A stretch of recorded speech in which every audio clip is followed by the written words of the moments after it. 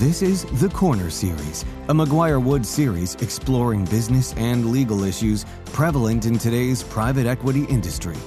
Tune in with McGuire-Woods partner Jeff Cockrell as he and specialists share real-world insight to help enhance your knowledge.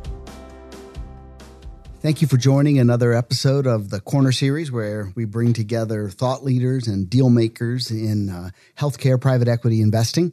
Here at The Corner Series, we have a few different corners. We have a capital corner, which is private equity folks usually, a banker's corner for investment bankers, a professor's corner for kind of technical elements. Today, I'm thrilled to be joined by Edward Crawford, the co-founder and co-CEO of Coltala, which does some unique investment strategy and style that can be a ton of fun to talk about.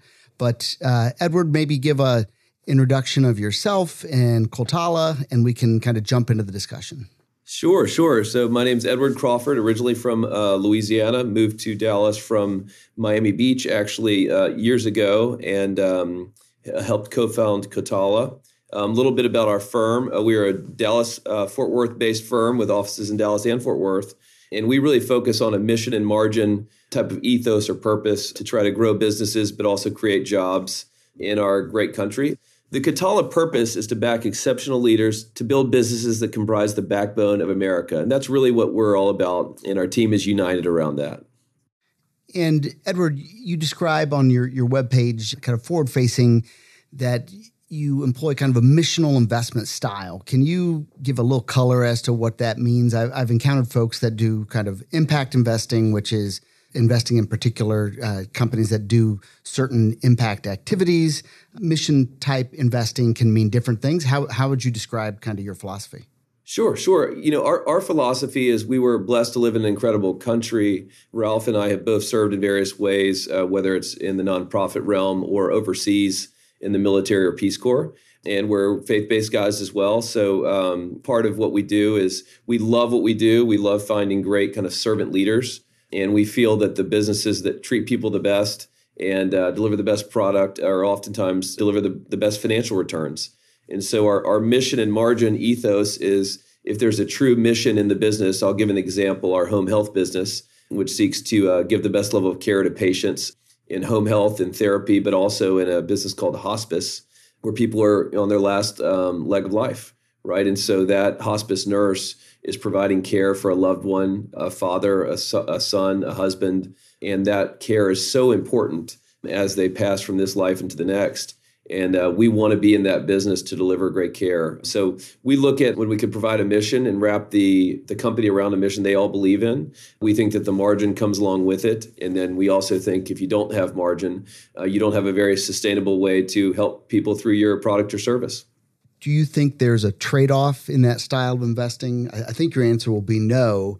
But if you're limiting your pool of companies by kind of an additional criteria other than margin, do you feel that there's a trade-off on returns? We don't feel like there's a trade-off in return. We actually think it boosts returns. And one example I would get is, we've employed in some of our businesses something called a profit share, by which you allow everyone in the business to have a certain piece of the business through a profit share and taking home cash times their straight time wages. And so we look at things like that and getting everybody involved in the growth of the business instead of just the top couple people in the business. And we just think that has implications for not only long-term sustainability of the business and lower turnover, but we think people work harder. And one thing I learned in the military is that some of the best ideas come from the people on the ground. And you get a lot more ideas from people on the ground in the trenches in the business when you engage them in that regard and compensate them for the business doing well, not just their individual performance. How would you contrast your style of investing to what I'll call a regular private equity fund? And is it a straight dichotomy or more of a sliding scale? Yeah, I would say it's more of a sliding scale. I think we're similar to some other private equity groups in many ways. I think the misperception is that private equity, isn't there to build the business and make it better. I think most of my colleagues in the business that I know well want to grow the business and build the team. They want the team to learn and grow, and so there's really a lot of positive growth throughout the business. There are groups that will buy assets and kind of pull them apart and sell them for the pieces. But I think that's much more the exception than the norm. I believe that private equity, does a lot of amazing things in our country to grow, especially in our segment, the small and medium-sized business segment, the lower middle market, does a lot to help people achieve, smaller, medium-sized businesses to achieve really good goals. You mentioned your investment in home health and hospice, and I've done a bunch of deals in both of those sectors with private equity funds that wouldn't exactly describe themselves the way you've described yourself. When you look at that particular investment, was it the nature of the business and what the business does that makes it fit within your mission and margin model, or was it the nature of the people that are in management of that business, or some combination? Right. So in this case, it was discernibly a combination. So we like the mission of the business for sure. But in this business, we have a leader named David Jackson, who is actually a physical therapist by trade. And the COO of the business was actually an LVN, Katrina Lanier. And so we had what we call in our industry clinician-led business. And we have seen when somebody has committed to a profession and taking care of somebody as a nurse or taking care of somebody as a physical therapist, that clinical component in understanding that person. David Jackson used to take care of Miss Smith and help her get better through physical therapy. So his experience in taking care of people, we think, helps him and Trina become much better operators because they understand the clinical piece. We also have seen culturally that a lot of people, nurses, LVNs, therapists, et cetera, really like to work with a clinician-led business. And so although we liked the mission just generally of home health and hospice, we really liked that this was a clinician-led team that truly had a mission and cared about the people. And it demonstrated that through their professions prior to starting this business. I can see the mission element of the business for home health and hospice. Does it translate some of those ideas into other businesses that may not have the same sort of kind of natural missional element? Meaning, would a widget maker be a candidate for you, even if the business doesn't have a missional element, but the team and their philosophy and approach to how they treat customers, how they treat employees, can it still fit within your model, even if the core business doesn't have quite the same mission elements? Great question. The answer is yes. We have a business right now called Pond Robinson. That business does things like inspect the Sears Tower for very large investment banks and asset managers. So when assets trade large buildings or when people are building large buildings, they do the inspection. They'll do the ongoing monitoring as well. It's a combination of architects and engineers. And so we think that business helps make sure that buildings don't fall down. And that's an important part of our economy. We've seen, horror stories in Miami and other places when buildings weren't inspected. But in this business, there was a cultural element that we really attached to. The average tenure of a person at Pond Robinson is 13 years. And they have a culture of taking care of one another, working hard together, and growing the business. But it was very much I actually look at it as a partnership culture, similar to what Goldman Sachs was before the IPO. And just people really taking care of one another, committed to the business, wanting to do right by the business. And we've seen through the two leaders of that business that culture has really carried through in the operations of the business. And so in that business, yes, we think what they do for a living is a great thing and a benefit to society writ large. But we were really attracted to a collegial culture where we can do things like a profit share and work with them in that regard. I would think that your kind of intake as you're looking at investment opportunities has an additional filter that's going to screen out probably a number of companies that if someone didn't have your exact investment philosophy wouldn't necessarily screen out. How big of a filter is that? Do you have to look at a lot more companies? Do people kind of self-select into your orbit? Or how does your missional posture kind of impact deal sourcing? Yes. So I would say we actually end up walking away from a lot of opportunities that others might go into.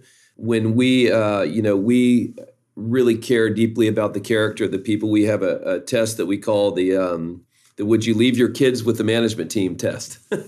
Some people call it the beer test or the Thanksgiving test. Do you get along well? And we kind of take it a step further. And we also have a saying, that yellow lights, got this from Ken Hirsch, at NGP, but the yellow lights don't turn green.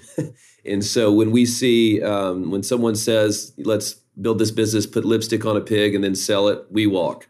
When we see somebody who's talking negatively about their colleagues on the management team, for example, like talking bad about their COO, talking bad about their CFO, and not being what we think in the highest character, we really look at the management team heavily. And so we actually do psychometric testing through Culture Index. And then given my background, I was a former Intel officer, we do some pretty deep background checks as well before we get deep into a business under LOI. And so that is something that has had us walk away from opportunities that looked great financially, but we just didn't trust the people on the team, had the same values we were looking for in a team. That front end process sounds rather intimidating. Does that necessitate you looking more at businesses that are not in a full out kind of auction type process, or does your system work in those contexts as well?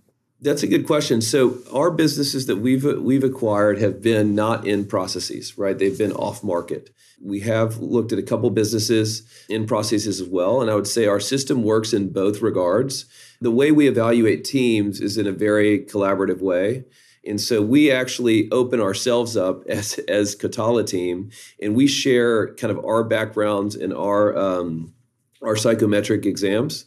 And that's what we do first. We say, hey, this is kind of how I'm wired. This is how Ralph is wired. Melanie, this is how John and Blaine are wired, or Russell Hartsfield, right? So we'll walk through our team and talk about how we're wired and how we work together as a team, and why our unique wiring helps us to work together, because we all cover down on each other's weaknesses, right? Ralph completes me where I'm weak at certain areas and vice versa, and same with our team. And so we really lead with that. And then that helps a lot of management teams to open up and share that kind of testing. It's like 6 minutes, 7 minutes on that test. They can share that with us. And then we walk through and kind of educate the team on their backgrounds and how we see it as well. So it's kind of a collaborative approach. And most, if not all, management teams we talk to are pretty open to that approach, because they get to learn about each other and themselves as a team. Do most of the companies that you're talking to kind of know what your kind of general orientation on this topic is, or does it kind of get introduced during the process? No, I think they pretty much know. What's interesting is we have, you can Google Coltala, and the nice thing about Coltala, because we came up with the name, kind of made it up. Colt is a horse, and then ala actually means wing or wing-like structure in Latin and in Spanish. And so Coltala is just a word that's not out there. So when people start to talk to us, they generally go on and do research on us a bit and kind of understand that. We've actually had, I would say, a lot of the people that we've ended up working with have come to us, and they either heard about us or were connected and then did some research and said, hey, these guys seem a little different. I don't know a lot of private equity guys that were in the Peace Corps, for example, right? Or that sort of thing, and have come to us saying, hey, we kind of like your ethos. We'd like to meet you in person and see if that's real, or if it's kind of just on your website, right? And so it's helped us, I think, attract people. And I think most of the people we speak to are aware of kind of how we're wired through just quick Google search. You mentioned that your mission and margin investment strategy is a filter on companies that screens out a fair number of them.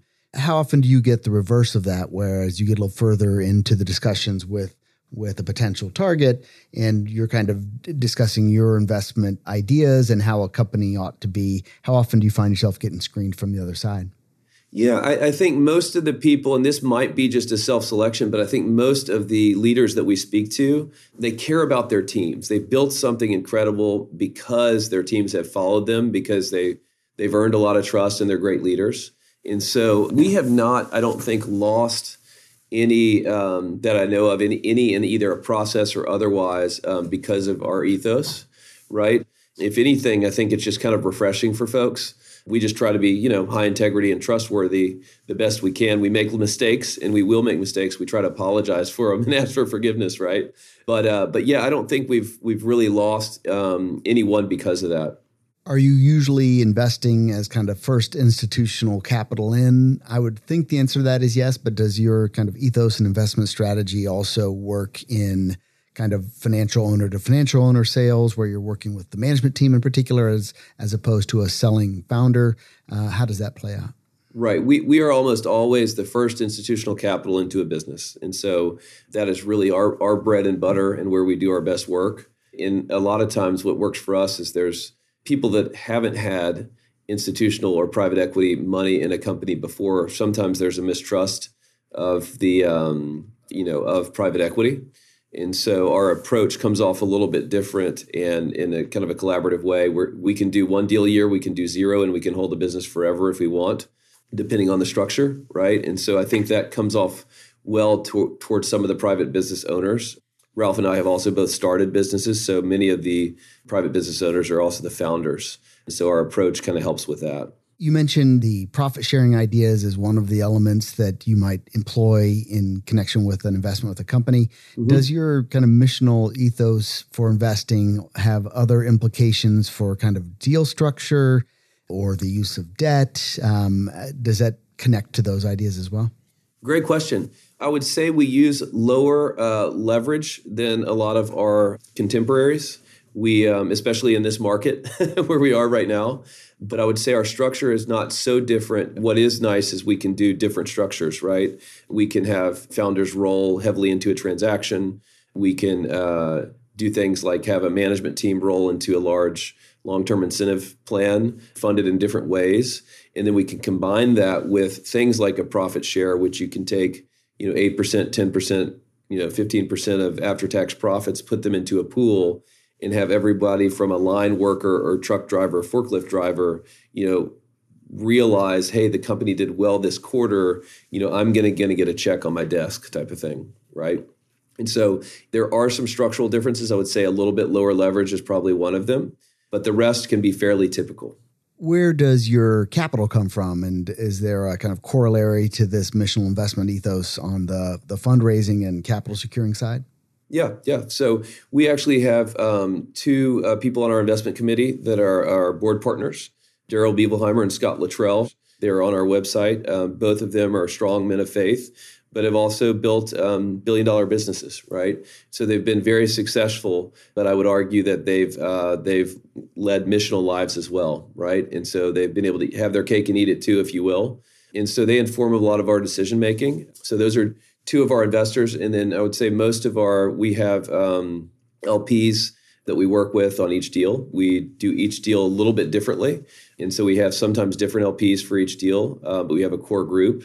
And I would say a lot of the values I've spoken to before that are shared with the Scott and Daryl, for example, are shared along with our investor base.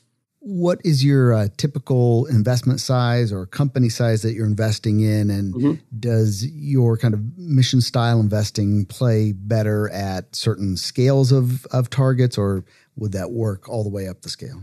We usually look for 5 to 15 of EBITDA. We can go as high as 20 in the businesses. We think that our playbook can work in many different businesses. In fact, a lot of the Danaher playbook we utilize is used in very large companies.